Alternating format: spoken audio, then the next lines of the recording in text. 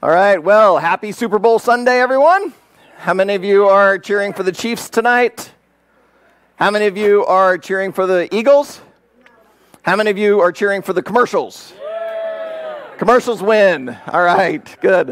If I've not had a chance to meet you, my name is Aaron, lead pastor for Riverwood. Jake, our worship director, he and Grace are on their baby moon.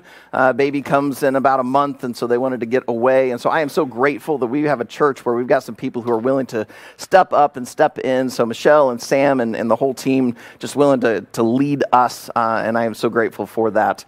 Just a few things before we jump into our sermon today. When you walked in, hopefully you received one of our handouts. Inside of that is all of our announcements today. I'll just let you take the time to read through those. Also, though, in there is a connection card. If you're a first-time guest, our church family fills that card out every week. We usually just fill out the top line with our name, the date, and then we use the back for prayer requests, for when we sign up for various things like the food pantry or whatever. But if you are willing to fill out the entire front of that card, what we do is we donate $5 to Compassion International on behalf of every first-time guest. So if you, for your family, would fill that out, you can drop that in our giving box on your way out, and we will then send off that $5 to Compassion on your behalf. If you don't know who Compassion International is, they are an organization that works through local churches to help provide children an opportunity to be released from poverty. They help provide the kids with some food, with some clothing, with education, but they do all of it with this hope and dream that some of these kids would understand the life-changing message of Jesus. And so if you would like to allow us to give that on your behalf, just fill out that card, drop it in the giving box, and we will get that sent off. This week, we are serving at the... giving. If you are giving today as part of your worship, you can drop that also in the giving box. You can also do that online. Many of us have that set up automated, but we would really encourage you to be giving as part of your worship, whether you're giving here at Riverwood or you give to other organizations that are helping to spread the gospel like Compassion International. But we just believe that God wants us to continue to open up our fists, our finances, our influence, our skills, and our time. So we would encourage you to take these things that we want to hold on to in this life and just continue to give those over to God. So we want to give that to you as an opportunity for your worship as well. And then to give of your time, I encourage you to come on Tuesday, Valentine's Day, to serve at the food pantry. Guys, take your wife there because women find it sexy when they see their men serve, all right? To see you volunteer, they're just going to go bananas and think you're the world's greatest. So everyone go serve at the food pantry on Tuesday. You can use that link that's in the handouts that's up on the screen and sign up to volunteer, and then make sure you go either for the 4:15 setup shift and or the 5:30 distribution shift, and each of those shifts is just roughly 1 hour long. All right, well, today, we are continuing on in our Jesus-centered relationships series as we're going to finish up Colossians chapter 3 and dip over into chapter 4 today. And one of the unwritten rules of public speaking is to never start with an apology. But I'm going to break that. Not because I think I did anything horribly wrong, but as I was working on my sermon this week, I just couldn't help but bump up against some of the messages we've already had in the series. And what I realized was I think I fell short. I don't think I did as good of a job as I could have or should have in helping you see just how radical Paul's words are in Colossians 3. For instance, last week, we looked at the topic of marriage. We were in Colossians 3, verses 18 and 19. And we had to see that Paul called wives to submit. So we talked about this really uncomfortable word. But what I don't think I did a good job of explaining is that in Paul's day, no one would have balked at him telling wives to submit. What would have surprised them was how he stopped short of telling them to obey. Wives at that time were basically at the level of like slave. And so whatever the husband demanded, because he would be the master of the home, the wife would have been expected to do. And yet Paul didn't go that far. He stopped at submit to your husbands. But even more radical was the fact that he called this master of the house, the husband, to love his wife like Christ loved the church.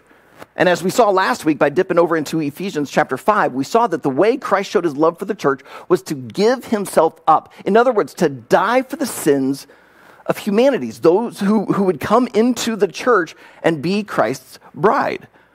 And I don't think I did a good job of fully explaining that. They would have expected him to tell the wife to die to herself for the sake of the husband. But Paul flipped it. The husband, who's the higher in the relationship, was to sacrifice himself and put the needs of the wife first, to die to himself for her.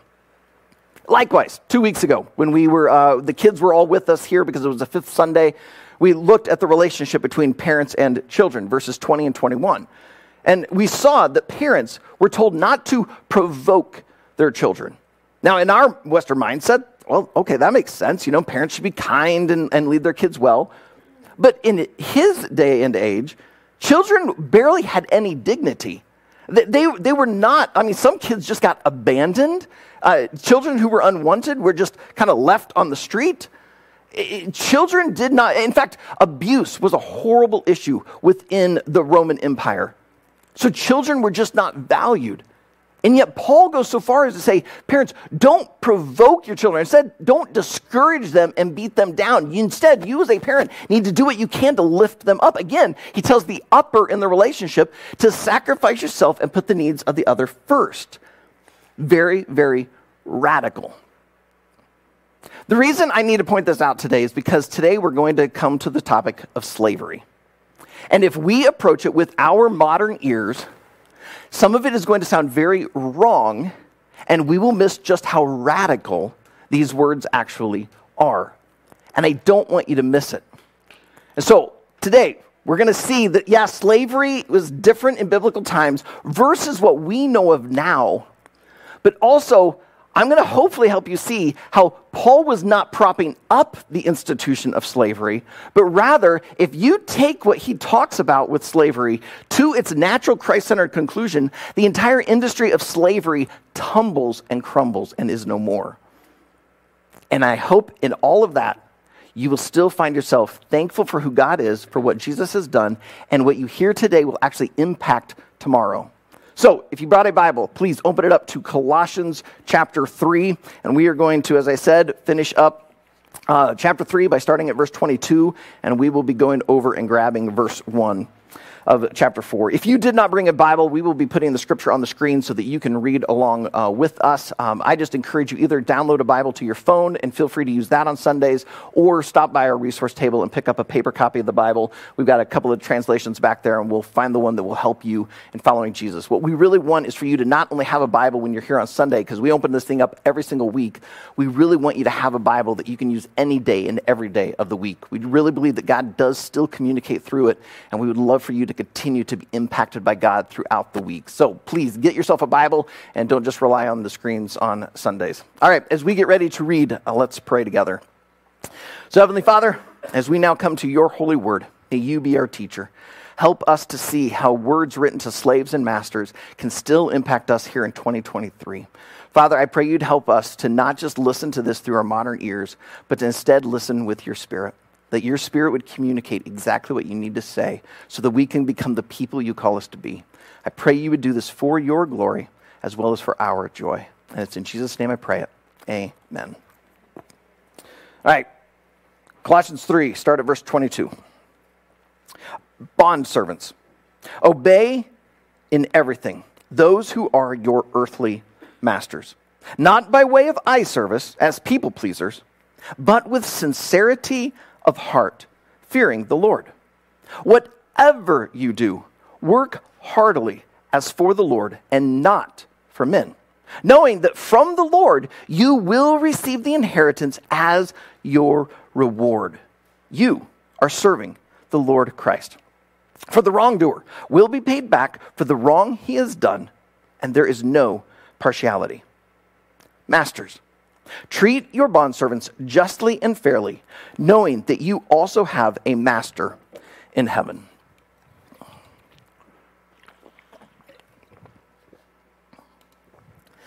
This past week, on Twitter, I saw this whole conversation about slavery, particularly a group of Christians who have some issues with the Bible.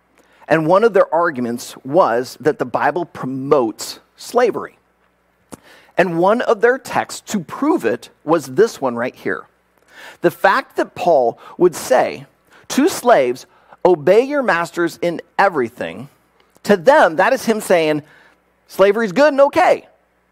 Because really, they think what he should have said was, slaves, escape your masters as soon as you possibly can. Rise up and overthrow them, because this is evil. I will say to those who are anti-Bible and think that it promotes slavery, that I'm actually glad that slavery bothers them. I believe that humans are made in the image of God. And so it is a grave evil for one human being to think that they have the right and audacity to own another human being. No, that image means they belong to God. They do not belong to me, to any master. And so I'm glad that slavery bothers them. However, the slavery of Paul's day was very different than the slavery of our day. When we think of slavery, we think of the chattel slavery of early America. We think of the human trafficking that is taking place nowadays. We envision people who've been forced against their will into something. And so therefore they think Paul should be saying, get out of it, escape. And so the fact that Paul doesn't makes them think, well, he must think this is okay. The thing is, Paul doesn't think slavery is okay. In 1 Corinthians 7, he flat out says, if you're a slave and can gain your freedom, by all means, do it. However, he says, if you are not a slave, don't sell yourself into slavery. That starts to help us see there's a difference. The word there in verse 22 that gets translated in many Bibles, slave, in mine is translated bond servant. I'm using the English Standard Version, and I found out that in their first edition, when they first released the ESV, they translated it slave. The majority of Bibles do. However, when they were going through it, most Bibles, when they publish, they have 5 years, and then they can decide if they want to make any changes. And so the ESV changed this one to bondservant, because it's a slightly better translation. The Greek word there, doulos, it means slave. However, the slaves of Paul's day, oftentimes they entered into it willingly. There was no conquering army that came over and with guns and bows and arrows or whatever, take them and drop them off in Colossae where they're in slavery. No, this was oftentimes people willingly stepping in or having been born into a family of slaves, and so they find themselves in slavery, but oftentimes they could marry, have children, sometimes even had their own place. Now, I don't want to make it sound like it was wonderful and great. They were still slaves. You have a job, and you can go and leave your job and take on another job. They couldn't. They were tied to that. But some of them entered it willingly. You may be going, well, why would anyone in their right mind do this? Well, for some of them, it may have been the only way they could get food.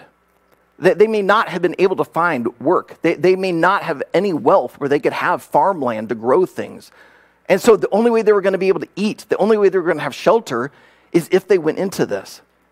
Oftentimes, they would sell themselves into slavery, and they, in a sense, it was like they got paid for their work. It's just they got the lump sum up front. And they used that to give to their family so their family could be taken care of, while then they go and work out everything that they've already been given. Also, the reason Paul has to write about slavery is because there were a ton of slaves in the Roman Empire. One commentary I read said that as many as 50% of the workforce was actually in slavery. Another commentary I read said that there were 50 million people within the Roman Empire at one time, and about 10 million of them served as slaves. That would be about 20%. So I don't know which one's right. If it's 50%, 20%, but even if, let's just go with the conservative 20%. Imagine if 20% of Waverly worked at Warburg. That'd be 2,000 people. That's more people than there are students there. So whenever you'd meet someone within Waverly, you'd kind of go like, oh, you work at Warburg? Because it would just kind of feel like everyone works there. Now you're probably looking at me going, Aaron, you didn't need to say Warburg. You could have just said John Deere. Right? You come across people, and if 20% of a place all worked at the same spot, it would feel like a lot of people. Paul's day, if 20% of Colossae was in slavery. That is a wide range of people who are finding themselves trying to figure out, how do I follow Jesus when I'm in this state? I also want to point out the fact that Paul takes the time to write to slaves means that he sees them as fully human, for whom God loves, for whom Jesus died. And so therefore, he writes to them. In fact, as we've been here in Colossians, he only writes one sentence to the wife, one sentence to the husband, one to the child, one to the parent, and one to the master. But to the servants, he writes 3. He values them almost more than he does the others, calling them to live out their faith in a very difficult spot. What is it that he wants these Jesus-following slaves to do? In verse 22, he says that they are to obey in everything those who are your earthly masters. But notice how they're to do it. Not by way of eye service as people pleasers. When I was in 7th and 8th grade, I went out for the wrestling team, and the basketball teams used the gym at the middle school, so we used the gym at the old armory. Anyone have a town with an old armory? Okay, yeah, a few hands. So we would go down there and roll out the mats, and then as part of our warm-up and or our cool-down, we would run. But rather than just run there in the gym, Coach Simpson, for some reason, had us run out through the door into the lobby. We'd run east to west across the lobby and then come back in the other door and then run down the gym by the stage and then back out. That was our loop. Well, what would happen was Coach would be in the gym, and as soon as people got out into the lobby and took a left, they'd start walking. Some of the guys would go over to the drinking fountain. They'd dilly-dally. They'd kind of wait for someone else to come in, and then they'd come back out. Man, they'd run hard when they're in the gym, but then they'd get back in the lobby, and they'd start walking again. I kind of suspect that's why I was made captain of the wrestling team my 8th grade year. Not because I was the best wrestler. I just didn't seem to take as long out in the lobby as everyone else. And it was quite obvious in the gym I was not the fastest. So there was nothing impressive about me other than Aaron wasn't in there as long as everyone else. And so thus, I get to be captain. Paul is saying, don't be like Aaron's teammates. Don't do your job as eye service, trying to impress the coach. Don't just work hard out in the gym. You even work in the lobby. Even where the coach, even where your master can't see you, you continue to do what you need to do. That's why he says the next phrase, you do your work with sincerity of heart, fearing the Lord. Now that fearing the Lord is not a live in fear, because if you don't do this right, God's going to squash you like a bug. No, this is a fearing of awe, of worship, of respect. You are doing this for God's glory. That leads into the heart of his encouragement to the slaves. Verses 23 and 24. Whatever you do, work heartily, as for the Lord and not for men, knowing that from the Lord you will receive the inheritance as your reward. You are serving the Lord Christ. As we saw in marriage, when Paul told the wife to submit, he says, submit to your husbands in everything as is fitting to the Lord. He took their viewpoint beyond just the husband and said, this is actually not just about your husband. This is about your connection to God. He took their eyes beyond the person who is above in the relationship. We saw the same with children. Children, obey your parents in the Lord, for this is pleasing to him. So it wasn't so much just about the parents, but about their connection with God. Again, he draws their eyesight beyond the parents to God. He does the exact same thing here. Servants, you're not just serving an earthly master. You are not doing this for men. You are ultimately doing this for Christ. He's trying to lift their eyesight above and beyond these masters.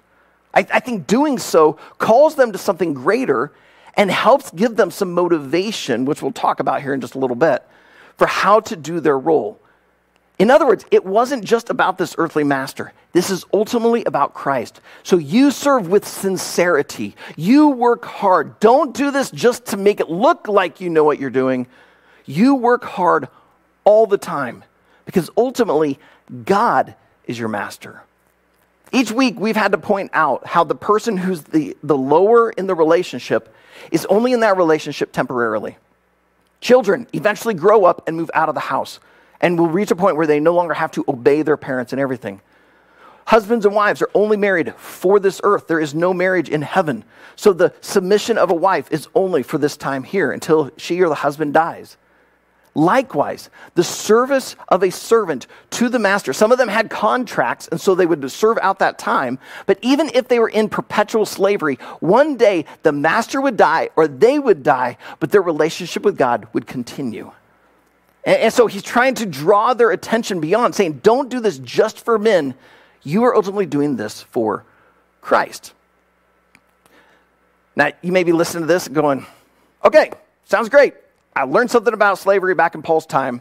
What does this have to do with me? Because I'm not a slave. Well, maybe some of you are thinking, yeah, I'm a slave in my job. But what I want to point out is some of the similarities. Many of these servants that Paul is writing to, they entered into this willingly. If you have a job, after you interviewed, they offered you a salary package, health benefits, vacation package, and you agreed to it. You may not have fully liked it. You may think you deserve more. You may deserve more salary, more time off, better health benefits, but you still said yes. And like the bond servants of Paul's time, you end up having you end up having a boss who expects certain things of you. And so you need to fulfill those. So in a sense, you are a bondservant. So let me ask you, are you working in your job as though Jesus is your boss? Or are you working as an eye pleaser, for eye service, as a people pleaser? Do you work hard when the boss is around and paying attention, and then when he's not, you're shopping on Amazon, you're scrolling TikTok on your phone, you're just chatting it up with your coworkers, not accomplishing anything? Now, I realize some of you, you're possibly workaholics, and I need to have a different conversation about rest with you. But some of you, you need to ask yourself, am I working in such a way as though Jesus is my boss and not just this earthly master? Now, after verse 24, Paul says something really, really strange. He tacks on this really awkward sentence, verse 25. For the wrongdoer will be paid back for the wrong he has done, and there's no partiality.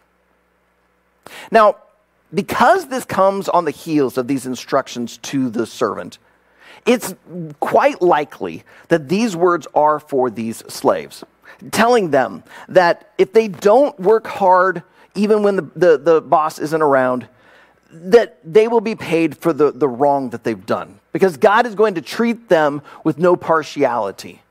Right? He's going to, handle things rightly and justly. Now, that's very likely. But I kind of think something else is going on. Just as when Paul was talking to the wife, drawing her attention past the husband to God, I think that would have brought encouragement. And also, when he tells the children to kind of look beyond the parents to God, I think that would also help bring some encouragement. I just struggle to think that God, through Paul, right here at the very end, is saying, hey, slaves, I want you to look beyond your earthly master to God, get this encouragement, but if you don't do it right, you're in trouble. I suspect something else is going on. He's about to turn and talk to the master. And so there's this part of me that thinks that as he's continuing to talk to the slave, his eyes are already starting to turn to the master. Because I think he is saying that even if your master is doing wrong, in mistreating you, abusing you, not appreciating you, ignoring you, God sees it. And he will deal with the wrong. Because with God, there is no partiality.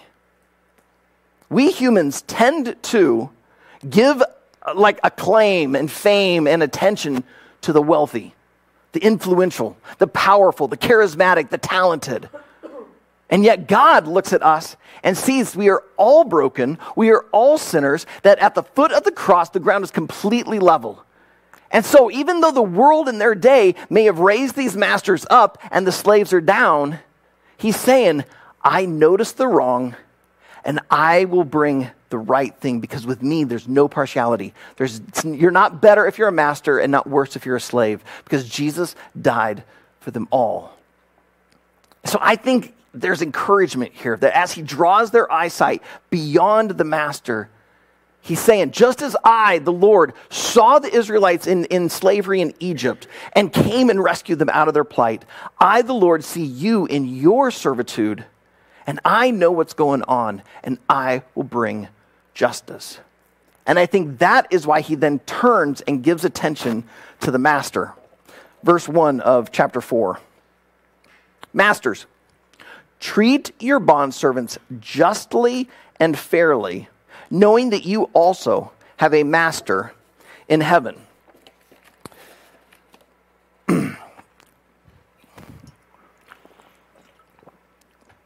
So these masters are told to treat their bondservants. How? Justly and fairly. I used a parallel Bible to see what other translations had, and I was really surprised at how consistent it was. Justice, fairness. But I got curious, and so I was looking into this Greek lexicon. I don't know Greek, so I was using their tools to help me understand. And I thought it was very interesting that some of the overtones to this word justly could be virtuously or righteously. And then with the word fairly, it could be translated equally or equitably. So why should masters treat their bondservants virtuously? Why should they treat them equitably? Well, he says there, because you also have a master in heaven. Have you ever realized that every single authority has an authority? That in any realm in life, there's always someone above. Like, you may work someplace, and above you is your manager, director, maybe an administrator. Above that is, the president or a CEO. Above them is the board. Above them are the shareholders.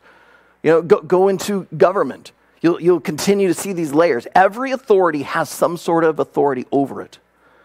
The only authority that does not have anyone over it is not He-Man, master of the universe.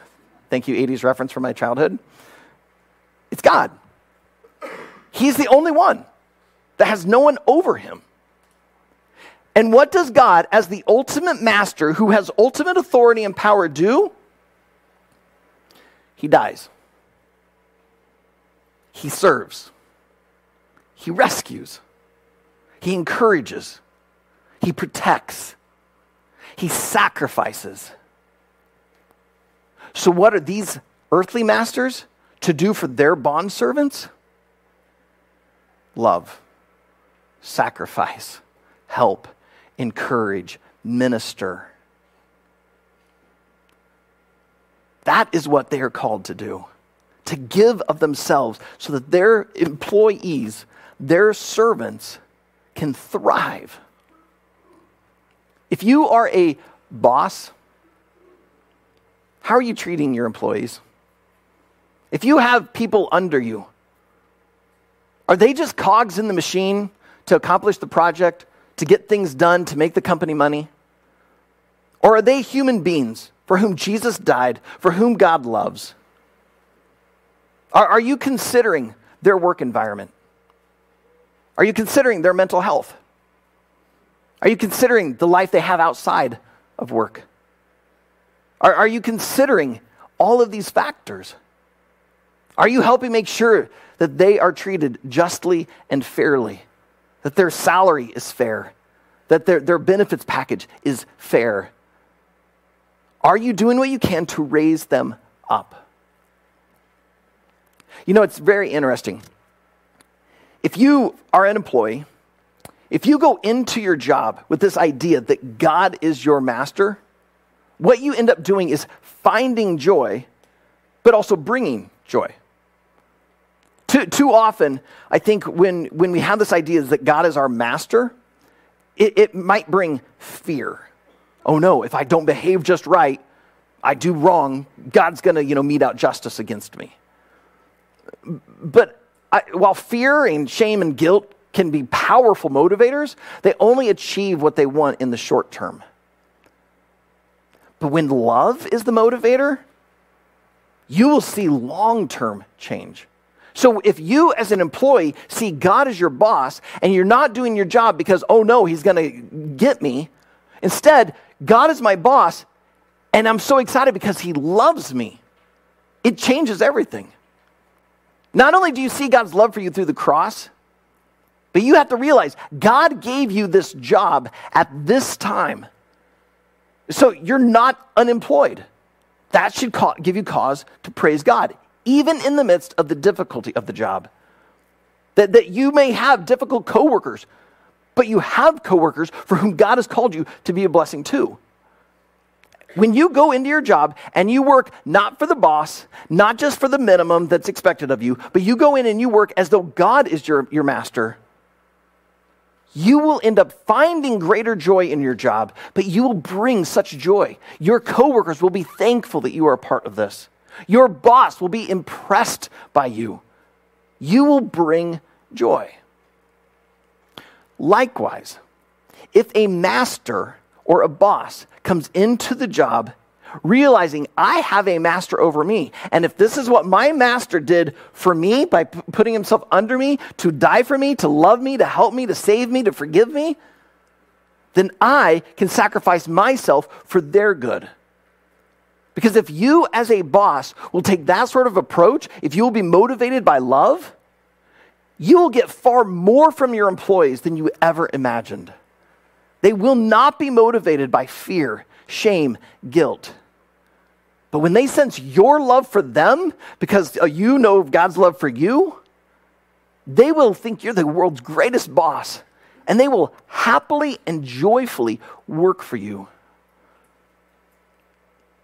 But do you notice in both of it, whether you are employed or the employer, whether you're retired or you're going to be looking for your first career job, in all of it, Paul is saying, keep your eyes on Christ.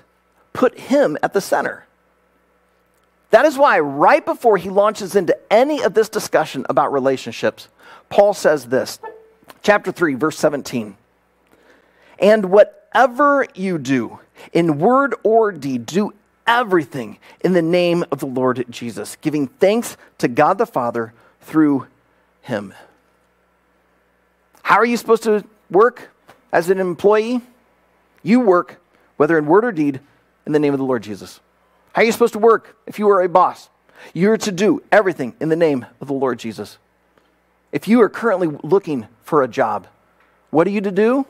Do everything in the name of the Lord Jesus. If you're retired and you find yourself in a new season, what are you called to do? To do everything in the name of the Lord Jesus.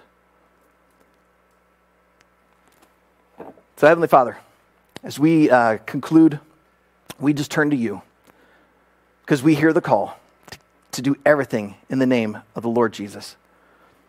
Father God, when we are honest with ourselves, our minds and our hearts don't do this 100% of the time. And so I am so thankful that you forgive us. The power of the cross wasn't just for the big sins. It was even for those small ones where we ignore you, we don't seek you, we seek to live in our own way for our own selves. And so God, I pray you would continue to help us to live this out, that whether in word or deed, we would do everything for your glory, knowing that by doing so, it will lead us to our greatest joy. Lord, I pray for those that are right now in a job that is a struggle. They may not like their boss. They may feel unappreciated. They may not like their coworkers. They may not like what the task is. They may be frustrated by the salary. I pray, Father, that you would still help them to go into that job, not as a complainer, but to go in as your son, your daughter, your servant. And they would do this job as though you are their master. And God, as they do this, as an act of sacrifice, as an act of worship, I pray you would give them some joy. God, would you give them a spark of hope that you see, you know, and you are at work. Lord, for those who are right now looking for a job, I pray you'd help them to see you as the provider, that you will provide the right job at the right time, and that in the midst of it, in the waiting, you will still provide for them financially, emotionally, physically. May they see you as Jehovah Jireh. Father, for those that you have put into positions of authority, I pray that they would see you as their ultimate authority, and everything they do in their job would be for your glory as well as for the good of those who work under them. I pray that they would have a heart like you, that they would truly seek to lift up those who work under them, to help them succeed, and in doing so, they succeed. Lord, I pray for any of us that have not been faithful to these things, that you would continue to speak to us through your Holy Spirit, that the things we've heard this morning would not just be a one and done, but that this would continue to speak to us day in, day out, helping us to become the employees or the employers you call us to be. God, I also want to say thank you that as we see this passage about slavery, we would realize that these bondservants entered into it willingly, and we, in a sense, have entered willingly into servitude to you. That those of us who have understood this gospel message of Jesus on a cross, dying for our sins, has allowed us to come into a relationship with you, that makes us your son or daughter, that we become a part of your family. We join your church. We've gone from the darkness into the light. But may we also realize that it has brought us out of slavery to sin into the freedom of your glorious kingdom. But by doing so, we become your servants. Help us to find joy in that. Help us to not see this whole issue of slavery as just the grave evil it is on this earth. Instead, help us to see that the greatest call is to get to serve you, because you are a good master. You are perfect and holy, and you are for us, you are with us, and you are working through us. So God, help us today to be willing to bow our knee, to be willing to do what you call us to do, to be willing to be the people of love and change as we go into our workplaces. May you work in us so that you can work through us. And it's in Jesus' name I pray these things. Amen. So at this time, I'd like to invite you to come to the communion tables. At any time during the song, you may get up, go to grab the elements and bring those back. Just a reminder that when you take that bread represents the body of Christ, which was broken on a cross for your sin. And that cup is his blood that establishes a new covenant. You no longer have to try to earn and work for your salvation with God through the law, but instead the law was completed and fulfilled, and it is done, and you are now ushered in by grace. May this be a time of prayer. May this be a time of worship. May this be a time of just meaning and confession. If you've been grumbling and complaining against God in your job, may you just use this as an opportunity to thank him for providing for you. If you find yourself in a position of authority at work, may you just ask him to help you be who he calls you to be, so that you would love your employees, those under you, to the absolute full. If you are here today and you are not a follower of Jesus, I just want you to know I'm so glad you're here. I hope that somehow in this whole entire talk about slaves and masters, you would realize that God, the ultimate master, loves you, he is for you, and Jesus died for you. But I'm going to just ask, if you're not quite sure about this whole Jesus story, to not come to these communion elements. There's no need to pretend that you're something you're not. Instead, I'd encourage you, rather than go and take a little thing of bread and juice, to instead pray. We're not trying to keep something from you. We think there's something better for you. Jesus went to a cross to die in your place, so that your sins could be forgiven, and you could come into a relationship with your perfect, holy God. And so the more important thing for you is not to get up during the song and get these elements. It's to stay there and have a conversation with God. If you realize that this whole entire story is true, that Jesus died on the cross for your sins, I encourage you to let today become your spiritual birthday, that you would give your life to him. And yes, as I prayed, you become a son or a daughter of God. But also, as you pray, you realize you are saying, I want to be a bondservant of you, God. I want to serve you. I want to follow you. I want to see you work through me. So instead of getting these elements, would you just have that conversation, asking God to do in you what he needs to do so he can begin to do what he wants to do through you. But if you know this story, even if this is your first time with us, would you come, take these elements, let this be an act of worship. May this holy moment be what God does to seal within us the call to follow Jesus, whether as an employee or an employer. May we do this now in remembrance of him.